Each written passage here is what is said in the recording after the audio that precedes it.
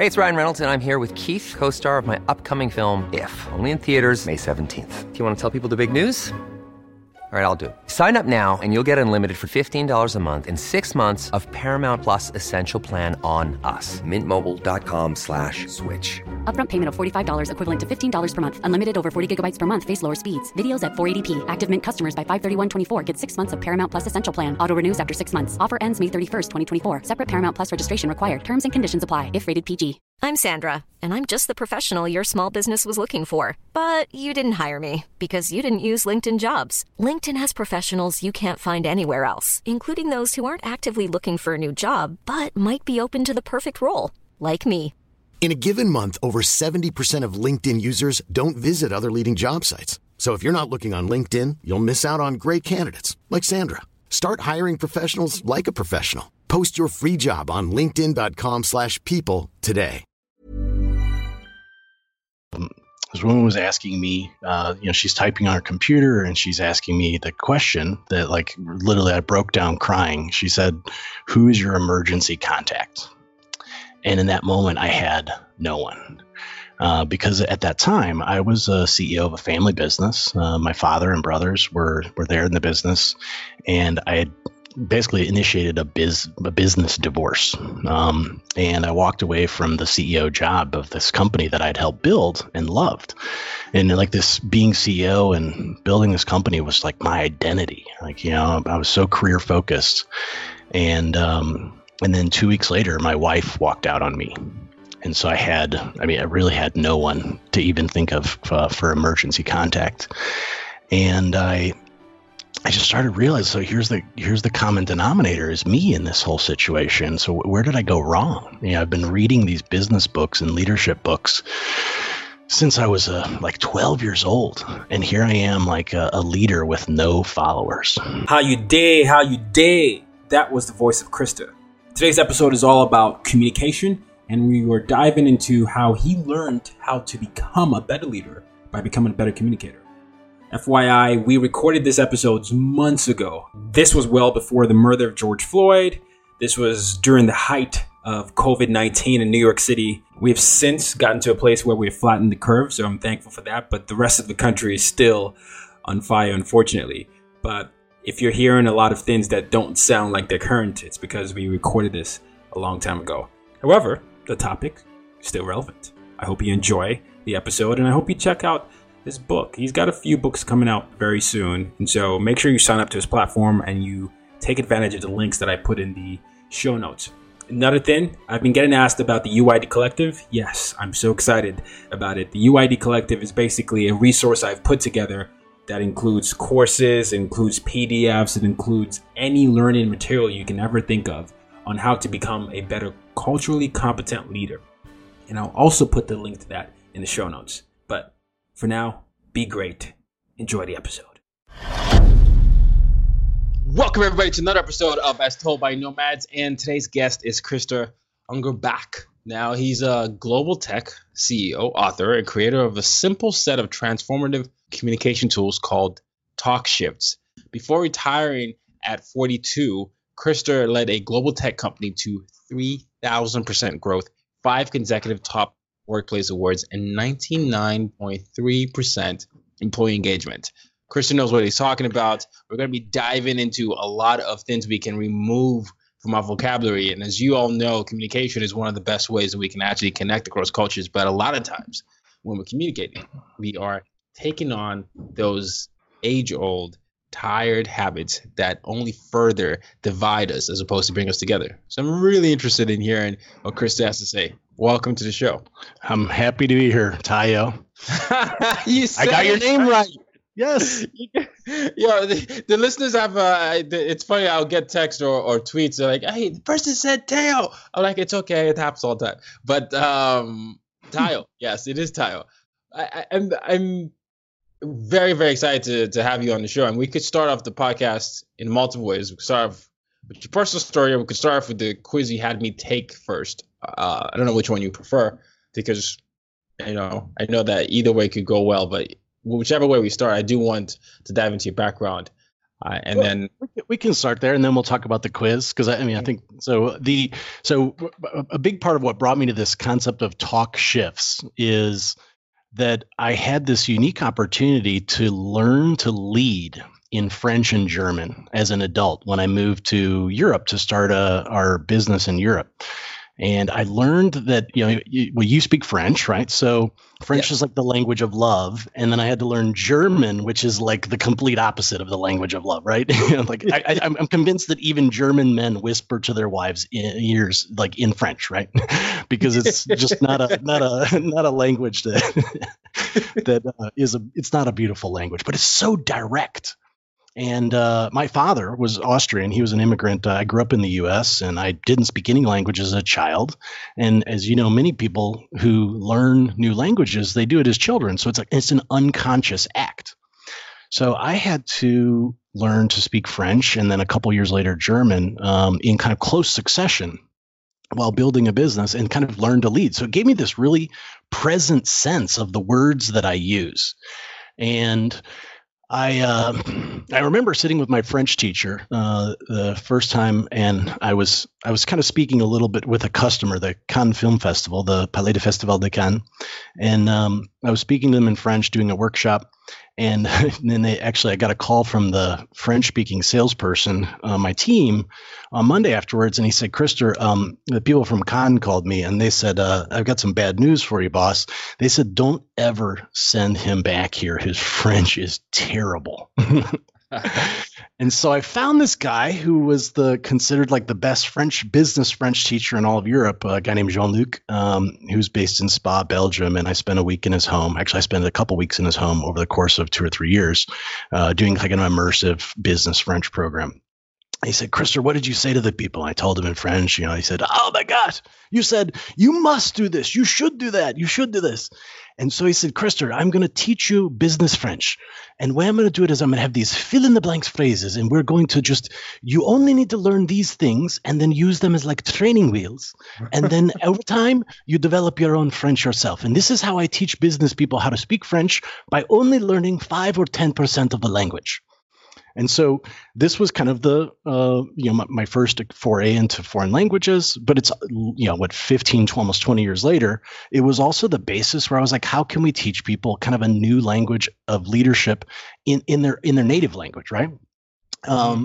And so one of the things I did with them, I recall like going on the whiteboard and say, well, say, Jean-Luc, so let's say I want to say something kind of soft, like, I have an employee that I want to work late, and say, would you consider, actually, we started actually strong. So I wanted to say, you must work late, or you need to work late. And so then we'd say, well, how could I say it softer? And then he'd say, like consider, and he would tell me how to say the same things in French. So it was like translating the words that were already in my head into French, because that's the easiest way, rather than trying to learn, new vocabulary, if you will, in your native language. And then 3 years later, I did the same thing in German. We started with, you must, work late, and I had like 5 or 6 levels, going from like super, like, would you please consider like maybe possibly working late or something like that, right? And we got to like level 3 of soft, and the German just said, yeah, you would never say that in German. Yeah, German would just be direct, like, because German is just such a direct language. And it was, what I found is, for me as a leader, I was very direct, and typically I wouldn't really use this soft language. And German is kind of like, as leaders, we need to, as we adapt, whether it's different cultures in different countries, or even like within the United States, the way you deal in New York with people is much more direct, more like German. But if you're in the, deep South, you need to be a little bit softer, or in California or whatever. And it was really difficult for me to kind of balance what is the difference between kind of leading in a soft way with a soft touch versus my traditional style, which was leading with kind of a more direct, assertive kind of touch. And as I moved to Germany, I remember I was in the UK, I was in London at a trade show at a networking reception, and I said, hey, I'm moving to Germany. And I had 3 different people over the course of like a 2-hour networking cocktail reception. And they said, this exact same joke. They said, oh, Germany is such a beautiful country, but there are so many Germans there. Wow. Wow. And, what were they expecting? I mean, it's Germany, right? Yeah. Well, but it's because obviously, I think maybe the Brits still have a little bit something against being bombed. Yeah. So and working with Germans can be pretty challenging, right?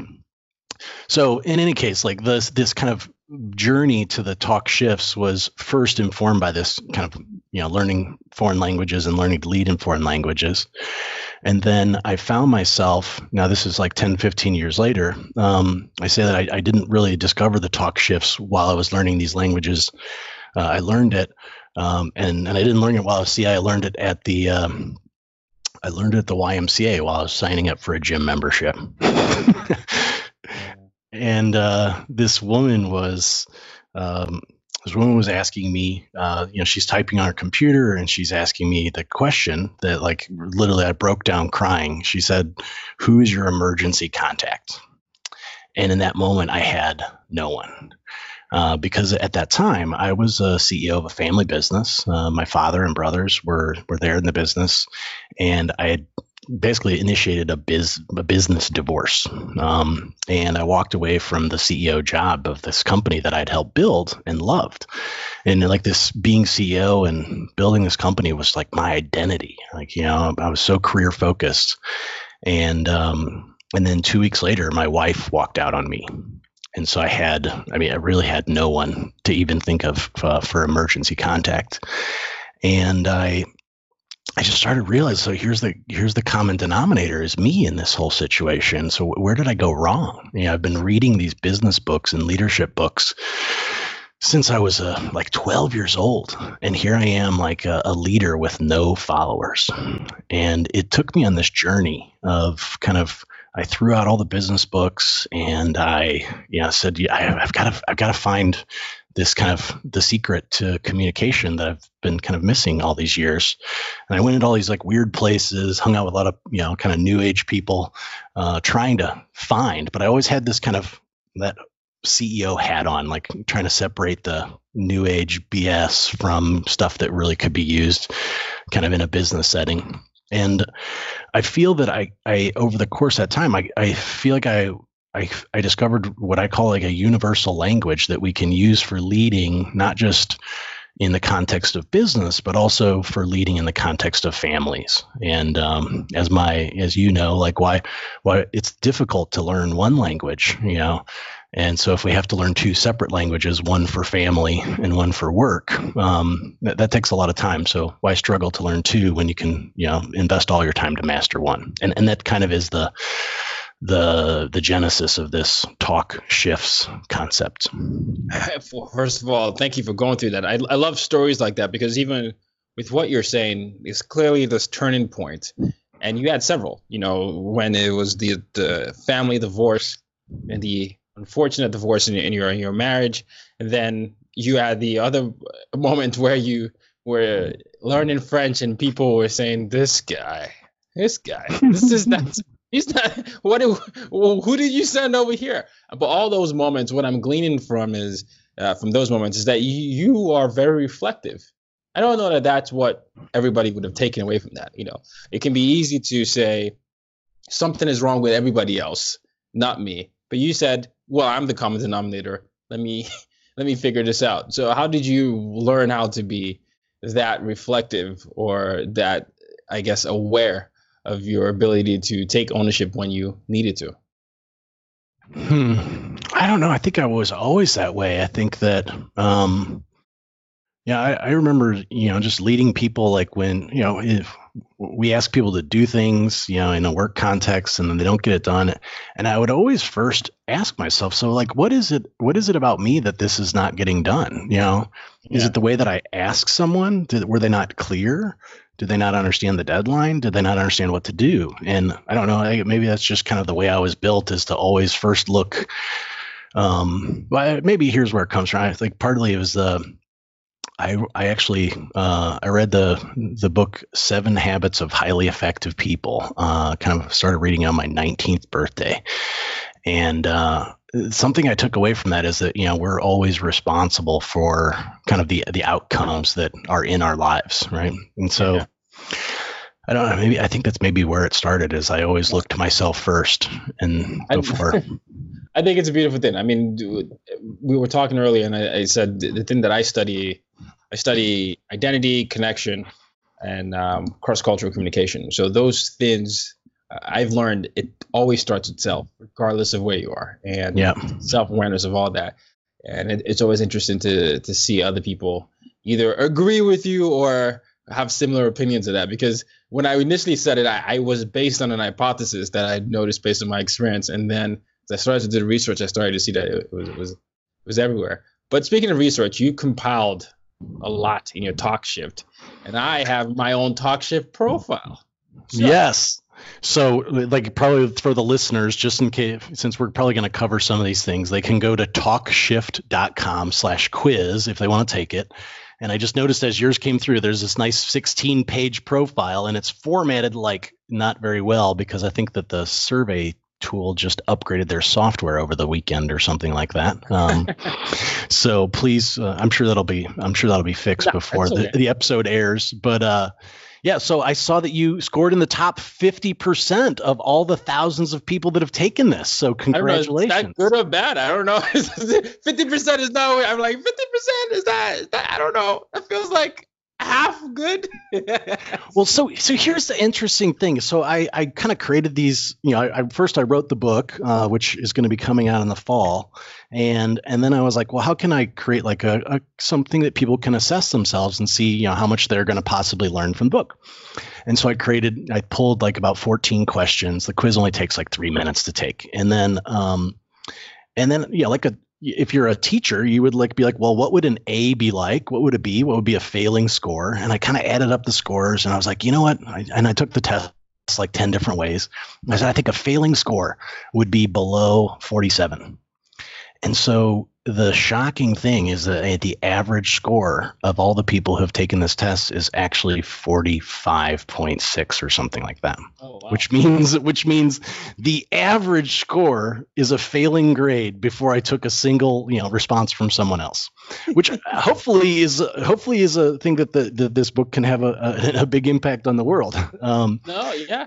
I mean, I think there's nothing that humbles you more when you realize that you have a lot to improve. I got a 52, which means there's a lot of room to improve, which is good. I like to have a growth mindset. So when you said top 50, I was like, I don't know if I saw congratulations. I was thinking, I need to work on my skills here.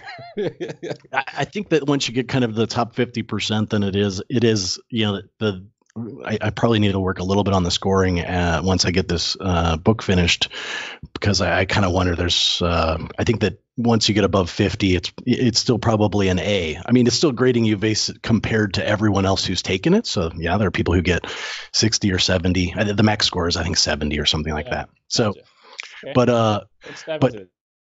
the part of the thing with the TalkShift, the assessment, and this is maybe the most important thing, is even more important than how you scored yourself.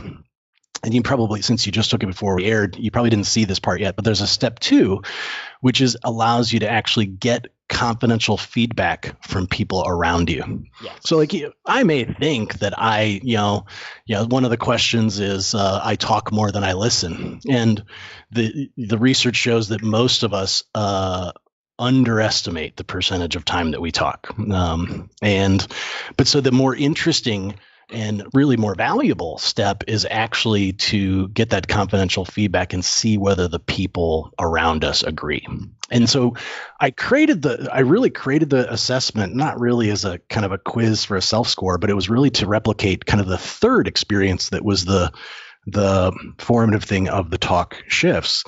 So in 2011, I think, so I'd already been CEO for a couple of years. And I mean, I don't want to come across arrogant, but I was a fairly successful guy at that time. I mean, I'd helped build a 100-person company. I was on track to graduate college from one of the best business schools in the U.S., like at age 20. And here I was in my early 30s at this leadership seminar, like $5,000 leadership seminar. And it was all based upon this guy in his 80s. Some psychologist had built this 360 assessment. And for listeners who don't know, a 360 assessment is basically you just get confidential feedback, anonymous feedback from people around you, and you see whether your self-score aligns with how other people see you.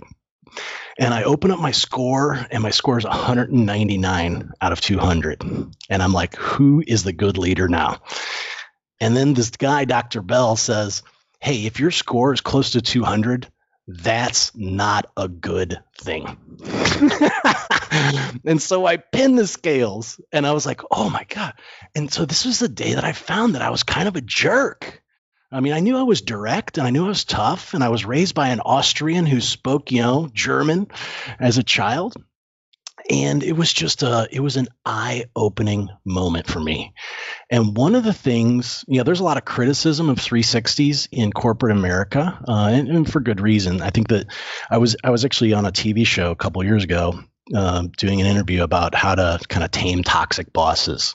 And in the green room, another woman who was a guest on the show said, what are you talking about? And I'm like, toxic bosses. She goes, oh, I have a toxic boss. And I said, well, what did you do? So she said, well, what do you do to change this? And I said, well, do a 360. She goes, oh, we did one of those, and nothing changed. Why did nothing change?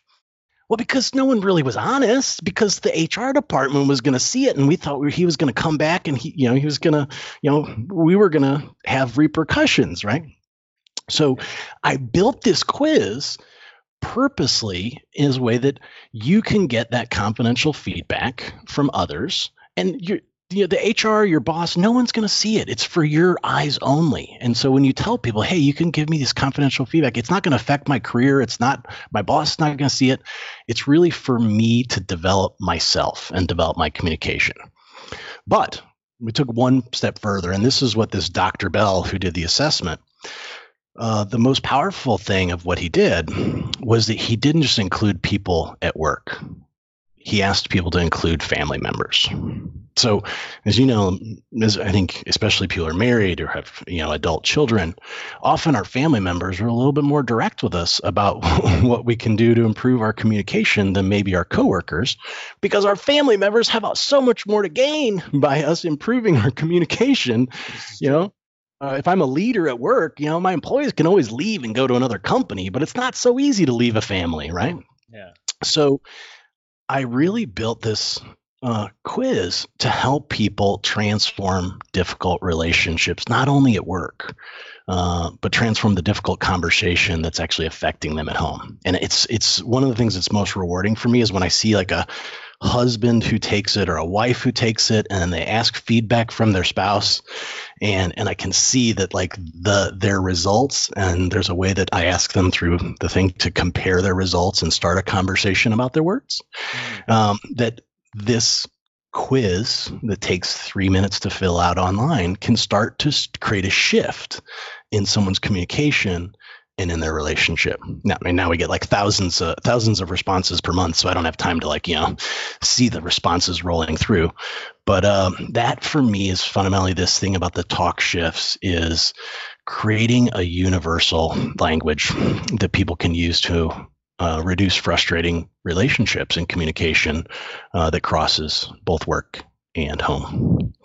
Well done. I mean, I enjoy the questions, and I based on the talk shift, and we can go to the profile here. There are a few words that you bring up here. You talk about, the use of the extremes, the always, never, the only, the you.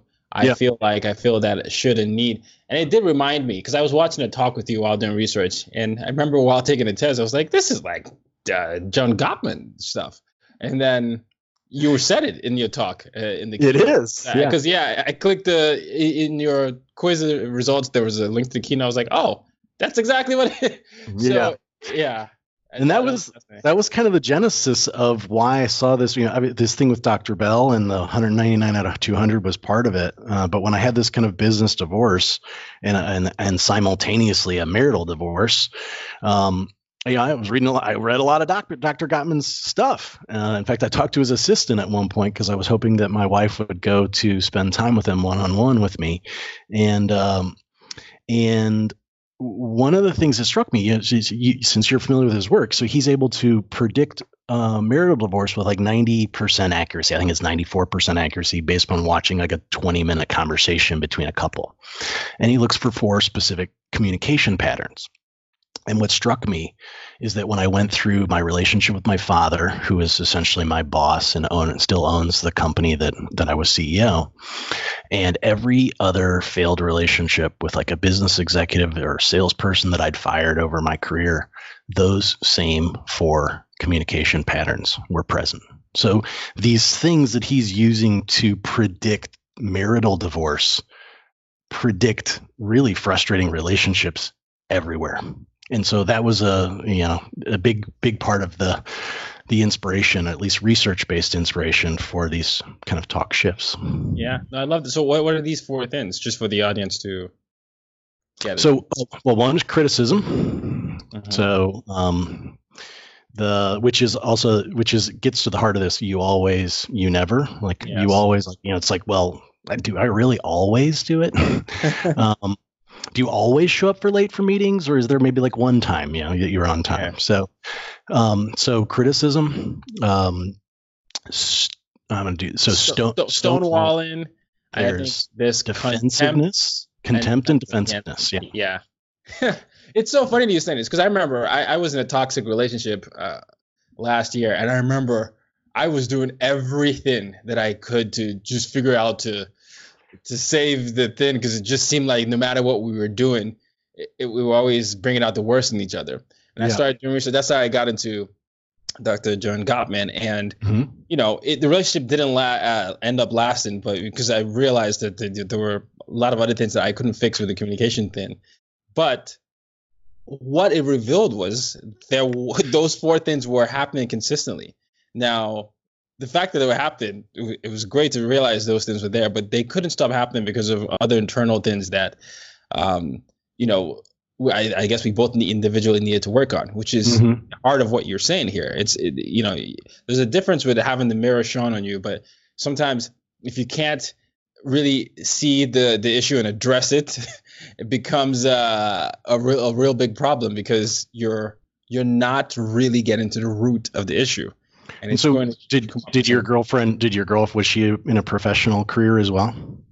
No, she was actually studying for LSAT. Okay. So, and I was the one, so she had taken some time off of that. And I eventually had I was the one that broke up eventually, because it just kept happening. It was one of those things where it was a cycle, and then we had tried multiple times to work something out. And it would just always be the same sort of thing where defensiveness would come up. At least on my end, I found myself defending myself a lot of times. And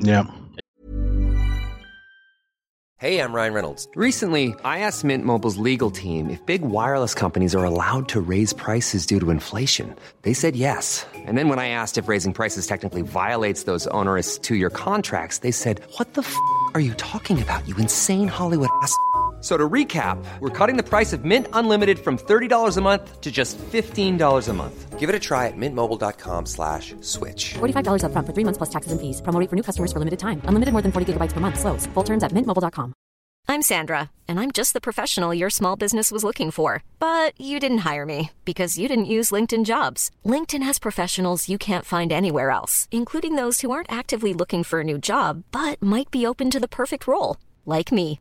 In a given month, over 70% of LinkedIn users don't visit other leading job sites. So if you're not looking on LinkedIn, you'll miss out on great candidates like Sandra. Start hiring professionals like a professional. Post your free job on linkedin.com/people today. She had a lot of contempt and criticism. That makes any sense. And so I was on the stonewalling and defensiveness side, because I was like, wait, what is all this coming from? And then I was just like, I'm not going to say anything anymore. I was stonewall. And then she would just be criticized, and then contempt. And I'm like, and so it was just a weird cycle. And I was like, okay, Gottman. That was when I'm writing the book. So part of the reason I wrote the book is I wrote it so that 2 people can actually read it together. Let's say I didn't actually originally write it that way. The last version a year ago, I wrote it that way, and I actually read it to my father, the last the previous iteration, and it was actually the turning point in the the transformation in our relationship. And I remember my father, I said he speaks German as his native language. And so his eyesight, he's in his 70s, almost 80, and his eyesight is not very good. So he can't actually read. I actually, like you read that Tuesdays with Morrie, I like verbally read it aloud. And there's a lot of kind of really deeply personal stories in the book that are not necessarily the kind of things that most CEOs of companies would write in a book. And there's some tones about our relationship. So it wasn't an easy thing to read him, right? He didn't necessarily want to hear it. But at the end, he said, I had no idea the impact that my words had on you. And it was, and so I had the idea that, like, what if this book could serve as a catalyst for two people to kind of shift their relationship. And that's when I decided to rewrite it again, to actually take it to kind of a different purpose. And so I see this book as really, especially for two people who are both in kind of, in the work setting, both kind of come from a corporate environment. Many times it's women who have kind of a hard charging, professional, who are in a relationship with a hard charging, driven man. And they're like, they want to kind of bring out the softer side to complement the kind of hard skills that for many of us as men are much more natural at. And that men want women to have a better sense of the hard side, the more direct side. And so the part of the exercise that I encourage people to do in the book is actually to read, like, physically aloud. The same thing I did with my father, physically read it aloud to one another. And I've had a couple people as beta readers who have done that, and they've said they just literally broken down in tears. And I never thought that I would write a business book that would bring people to tears. And so I'm cautiously optimistic that it can have an impact on people's lives in ways that I never anticipated. Let's talk about the business aspects. I want to dive into the things you learned from your father, because we were talking about the idea of a toxic boss, and having conversations with you, it seems like you don't believe that they're toxic bosses. They are toxic communication styles? Yeah, I think that, as I said, I for many years, I kind of thought my father was a toxic boss, and that put me in kind of I realize now that put me in kind of a victim mindset. And now I feel a much more productive way to look at it. The way I look at it now is that there are no toxic bosses. There are no toxic people. There's just toxic communication between two people. Well, you speak French, so I was in Germany, and when we first started in France. When we first started in France, we had like a team of 4 people, and we served customers in English, French, Spanish, Dutch, and German. We actually served people in more languages than we had people. and so we all, like, my criteria was everyone on the team must speak 3 or 4 languages. And of course, I'm the only one who didn't speak any other languages at the time, because leaders should walk the talk. No way, Krista, whoa! This is so funny to hear. So, at the time, you said, as the CEO of the company, other people need to speak more languages than you speak, because that's how you felt like you would connect. That is so interesting. I'm just curious about that, because what was the thinking behind that before you realized what happened? So when we started up in Europe, we started up with 4 people, and I didn't speak French and German at the time. I made a commitment that before I leave, I will learn French and German as quickly as possible. Yeah. But I knew that if we're going to hire a 4th or 5th person, that we need to have everyone speaking 3 or 4 languages, right? So I'm joking that it wasn't like walking the talk; it was just a practical, right? So, but as you've probably seen, dealing with so many, and probably many of your listeners who deal internationally, is like, it was just fascinating to me that we'd be like a company happy hour, even like that you could see someone who speaks German, French, English, Spanish, and like it's like their personality changes sometimes when they switch between languages, right? Because their words, I saw, like, tough as tigers, like Germans that would like just become like little kittens when they switch to English, because they're like, it's almost like your personality changes. Well, so maybe it isn't our personality it's changing, it's just our communication. Yeah, and there's this thing. So someone like a lot of the audience, someone like me or someone who grew up in multiple parts of the world, we do this thing called code switching, where depending on who we talk to, we might have a different way of talking, or different accent comes out, and it's a different personality, and then obviously there comes the nuance of the context of the culture behind that, and that is communicating. Because I know I would never call my dad by his first name. That's not how we communicate in Nigeria. But here, one of the first things I had to learn was in college was to stop saying Mr. this, Mrs. that. And like, just call me Kevin. Call me Mary. And I was like, what? Are you sure? I'm not in the military. That's what they would say. I'm like, okay. Yeah. And I found myself doing that. But that's what's happening in communication. So the thing that I love about you and your book is that you're really reminding people that the shift is something that's active. It's not, fixed in. You have to always be looking for ways that, a shift can be applied. And hopefully the other person is doing the same. That's why you said you want two people to read together. So it's mutual. Yeah. Yeah, I think it comes down to our words. One of the things I realized is that through this journey is that I thought my heart was, I always thought my heart was in the right place, but I realized that my heart was in the right place, but my words were not. And I've dealt with a lot of toxic bosses or just tough bosses because I don't like. What I realized is that, and I myself was a difficult boss. Maybe even some people would call me a toxic boss during some days in the early 2000s. But there was never a single day that I woke up in the morning, looked in the mirror, and said, you know what, I think I'm going to be a jerk today.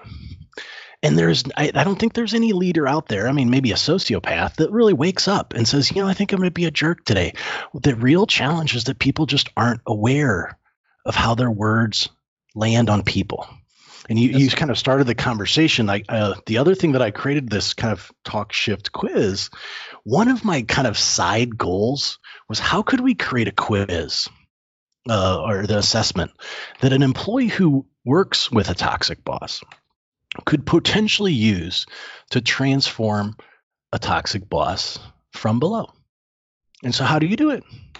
Well, you take the quiz yourself and you say, hey, I did this. And I say, hey, boss, would you be open to giving me feedback about my communication using the talk shift assessment? And what we found is that when people give you feedback on your words, they tend to start to think about their own. So that's so true, because I think about it with mentor-mentee relationships, or whenever you take those couple quizzes, whether they're cute or they're therapy based, you find yourself that third party element of it sort of makes you more open. You're like, oh, maybe I could be better with that. So that was kind of one of my side things, is to give, and I said the word toxic bosses like 4 times. I should what is to give people who are in frustrating relationships, whether it's in a marriage or whether it's with a boss or a coworker or a customer or whatever it is, to give them a tool that they can use to start a conversation about their words, the ones they're saying and the ones they aren't. Because often it's just as much, usually broken relationships in business and family are just as much about the words we're saying as it is about the words we aren't saying. One of the things I wrote in one of the early versions of the book was that behind every broken relationship is often an unsurfaced secret never shared. You hit the nail on the head. I think a lot. I actually would probably venture to say that most of the communication is probably unspoken, unsaid. I think a lot of body language, a lot of microaggressions, a lot of things that we don't see, they go unsaid. Maybe because we don't think they're big deals initially, and then they start to build upon each other. And then normally, if you were just in their relationship, you wouldn't have reacted that way. But the more they stack up. When it happens in work, it's simple, like people who are leaders, or coworkers, we notice things about other people. And then we conclude ourselves, oh, I can't tell that person that because they can't handle it. Well, you know what happens if I sit down and I say, I can't tell you that because you can't handle it? I lose a little bit of respect for you in the process. And at some point, that's going to, we add up all those little losses of respect, and whether it's, again, in a business or a personal relationship. And, a lot of bosses, I had plenty of times where I was like, I can't tell that. And like sometimes one of my top executives was the chief operating officer of one of the largest technology consulting firms in the world. I have no idea why he decided to come work for me, but there were times that I wanted to tell him things. And I was like, I don't know if I can tell him that. That might just be too tough for him to hear. Well, that's an unsurfaced secret never shared.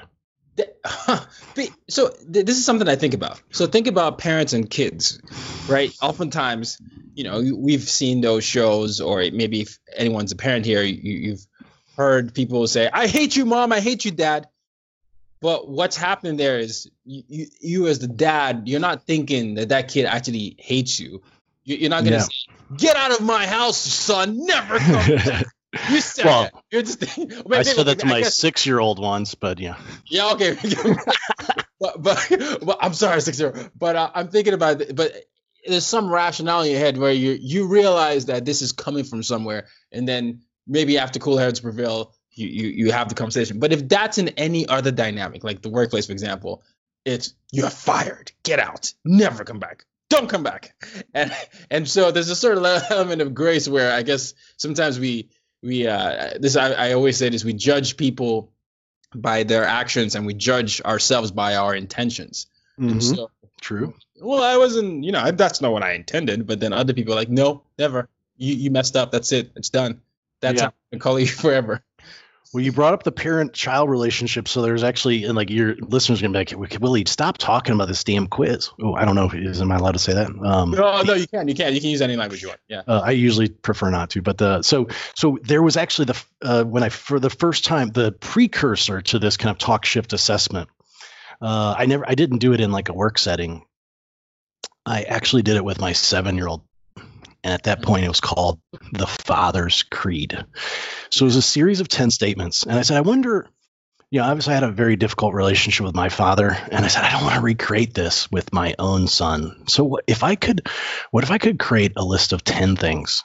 And I could basically ask my 7-year-old son, at that time I had a 9-year-old daughter. So I ask my children on Father's Day once a year to basically rate me as a dad, like a 360 survey for a dad. And so I sat down, I had read this. I said, hey buddy, I'm gonna read these things. And I had it I had it printed out. You can download it at like thefatherscreed.com or something like that. And I'm just going to ask you these questions, buddy. And I'm going to ask you on a scale of 1 to 10, how am I doing on that? And so you're going to recognize some of these statements because some of them went into the talk shift assessment. So like, I speak more than I listen, or I listen when you speak. And you'd be amazed what you can learn from a 7-year-old boy. I mean, certainly you can learn even more from a 15-year-old. But the point was that by giving our children and basically creating a framework, that, I made commitments. Like, he said, Dad, well, you don't always listen to me because a lot of times you're on your phone. Like, oh, okay, so hey, I'm going to commit that I'm going to set my phone aside. And I wrote it down on the worksheet, and like we pick up that worksheet every Father's Day. And now this Father's Day will be the third or fourth time I've done it. And but it was kind of this thought of part of the talk shifts concept is applying best practices from the business world to create great families, and applying the best research from the relationship world to create great leaders. And so the last question on the list, which is the only one. So what I wanted to do is say, what if I could create a list of 9 or 10 statements that you could use, and you could use with an employee, or you could use with your child, or you could use with your spouse, and they're the exact same statements.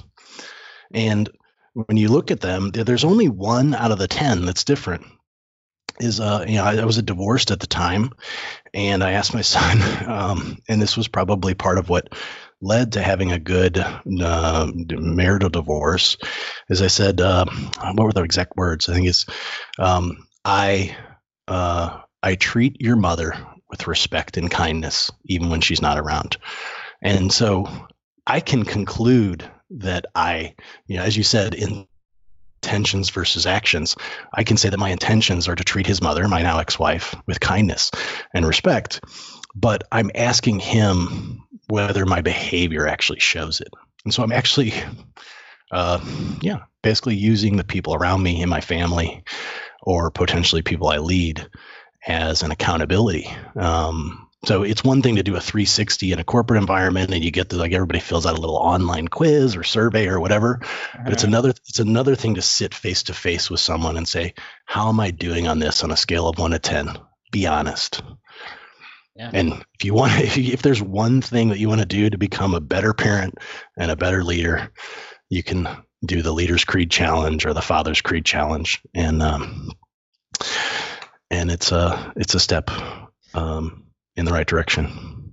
I gotta say, I really admire your approach to life. You are very vulnerable, very authentic, but you're not afraid to use yourself or your story as an experiment. It's something that's something that I relate to, and I'm saying this because I know you've seen this in many walks of life. Not many people are willing to actually do that, or even accept that they are part of the problem. That's we're extrapolating now into this. This episode is going to come out probably like closer to your book, I guess.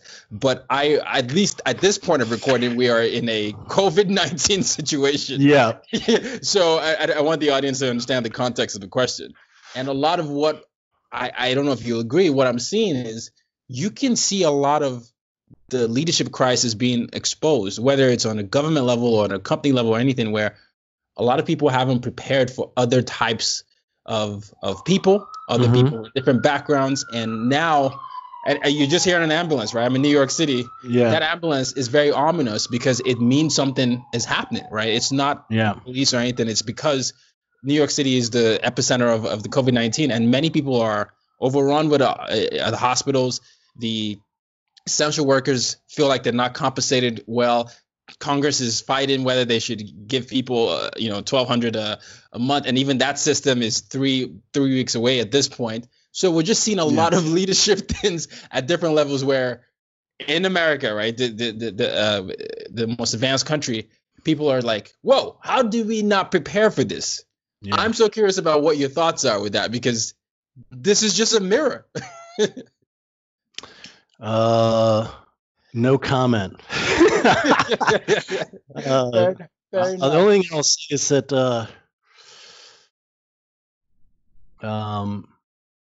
I don't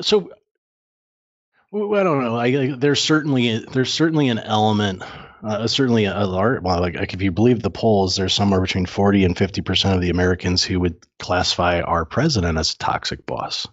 And I don't like to talk about. And we talked. I don't know if this is before the recording cut out, but I talked about compassion as one way. And so when I see, honestly, I see. When I see President Trump, I see a lot of dynamics. I see that I could have become someone like that, because I see how much pain that that I can only assume stems from Donald Trump's relationship with his own father. And admittedly, I lived through a lot of that pain with my own. There's this.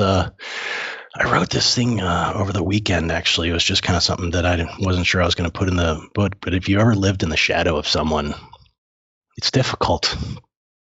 And when you live in the shadow of someone who doesn't give you positive feedback, it can really warp a child.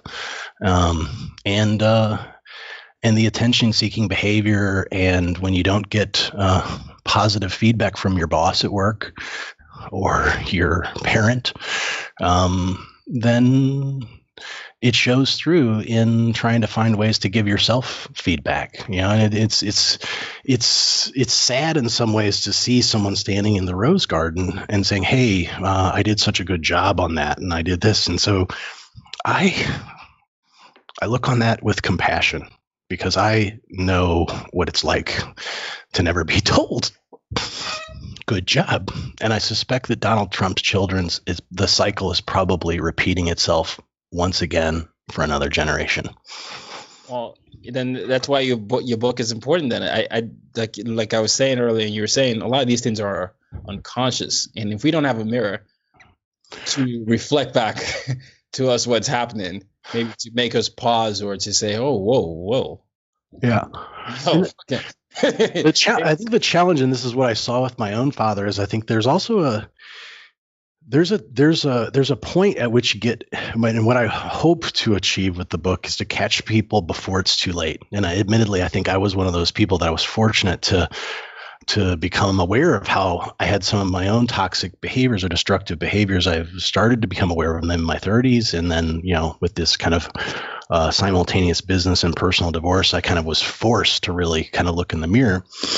But the challenge is when somebody gets into their 60s or 70s, if they start to become aware of how their words and actions have affected people around them, imagine what it'd be like to somebody told you when you're 80 years old that you've been walking around with your zipper undone for the last 70 years, and all the embarrassment and shame of people who may not even be alive, right, that you can't apologize to. And I think that there's a psychological thing that it probably just becomes maybe impossible for someone to actually recognize once they get to a certain age. And there was something I wrote in one of the earlier versions of the book, is that I used to always think that my job, or what I always hoped that I could get my father to change. Like my job was to show him a mirror, right? I mean, you said the word mirror, to show them a mirror of like what his behavior is. And I realized that at some point that there was a person who worked for me who had a parent who had Alzheimer's. And he told me that he went in and his mom would say, oh, Bob. His name wasn't Bob, right? And he would say, no, I'm Jim. And she would get really, really flustered. And then finally, like the third or fourth visit, he finally said, yeah, Mom, I'm Bob. But he was able to have an enjoyable conversation with his mom when he said, hey, yeah, I'm Bob. And it made me realize that sometimes at a certain age or a certain stage in people's lives, sometimes showing love is holding up a mirror and helping, maybe the tough love, right? And helping them to see what they can't see. And in other cases, sometimes compassion and love is holding up their mirage. Yeah. Wow. That's a great metaphor. Holding up their mirage. Well, for people to look through mirrors and maybe mirages, where can they find your work and your book? You can go to krister.com, or you can, if it's easier, since we've been talking about it, you can go to talkshift.com, and that'll redirect to my website. Okay. And of course, you can take the quiz and use it to maybe transform a boss or a relationship in your life at talkshift.com/quiz. Yeah. Okay. No, I'll make sure I'll put that in the show notes. And I really want to thank you for coming on. But I have a final question for you. And of course, by the time the episode's out, we'll have a link to the book as well. So I know what it's like with the book process, where you do the press ahead of time. This is the best way, by the way. Do the press ahead of time so that it all times lines up with the book. But I'll make sure I have the link to the book as well, so that they can purchase the book. But the last question that I always ask is my mission statement reframed as a question. So, Krista, how do you use your difference to make a difference? One thing that comes to mind is that I believe that I was just being a reasonably successful CEO in a family business and going through this simultaneous business and personal divorce just gave me a perspective that very few people have. And I think that I always believed, and I think most people believe, that there isn't really a universal language of leadership that you can use in both contexts. And the reality is, if you're leading a successful family business, it is impossible to lead a successful family business without leading a family. And so why learn two languages? And I think maybe kind of going back to the other side is that having to learn to lead in two foreign languages as an adult versus the unconscious process of learning a language as a child, I think is maybe just giving me a unique perspective on on how communication affects us in all walks of life. I would say so, my friend. Thank you so much. That is a very, very interesting response to that. And it makes sense. Learning different languages, and the thing that really stood out to me was leading a family business also means you're leading a family, and that separation of that can cause a divorce. And so here we are. Well, thank you for sharing. It's been a real pleasure, Krista. This has been a wide-ranging conversation, in many ways unexpected with where we went. But although most of that disappeared into the ether, right? Well, I think I'll be able to recover some. And for those listening, we tried recording and it stopped recording at several moments, but hopefully that made its way into the interview. But no, it's been really fun getting to get inside your head, and thank you for being so forthcoming. Well, the really deep stuff that got cut out, my intention is that the first book is going to come out in August, which is really more of a business book. Yeah. But, my intention is to have a much deeper book on how talk shifts kind of apply more broadly in relationships as a follow-up book. So maybe we can come back and we can talk about all that stuff that disappeared into the Skype ether. Yeah. Well, I'm more than happy to have that. This is what I love to do. I love to have people like yourself educate us in these different things. So yeah, it will be a real pleasure. Cool. All right. Well, thank you so much for coming. And till next time, ladies, gentlemen, and gender non-binary individuals, use your difference to make a difference. You've just been listening to the As Told by Nomads podcast. For more ways to reach out to Tayo and to use your difference to make a difference, head over to www.tayoroxen.com.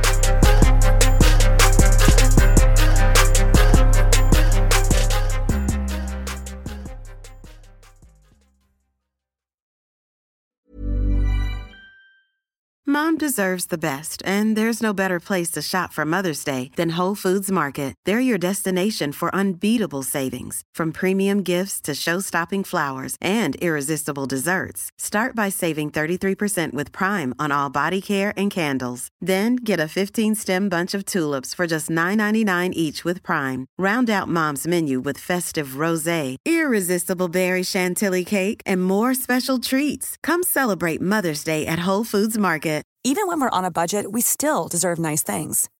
Quince is a place to scoop up stunning high-end goods for 50 to 80% less than similar brands. They have buttery soft cashmere sweaters starting at $50, luxurious Italian leather bags, and so much more. Plus, Quince only works with factories that use safe, ethical, and responsible manufacturing. Get the high-end goods you'll love without the high price tag with Quince. Go to quince.com/style for free shipping and 365-day returns.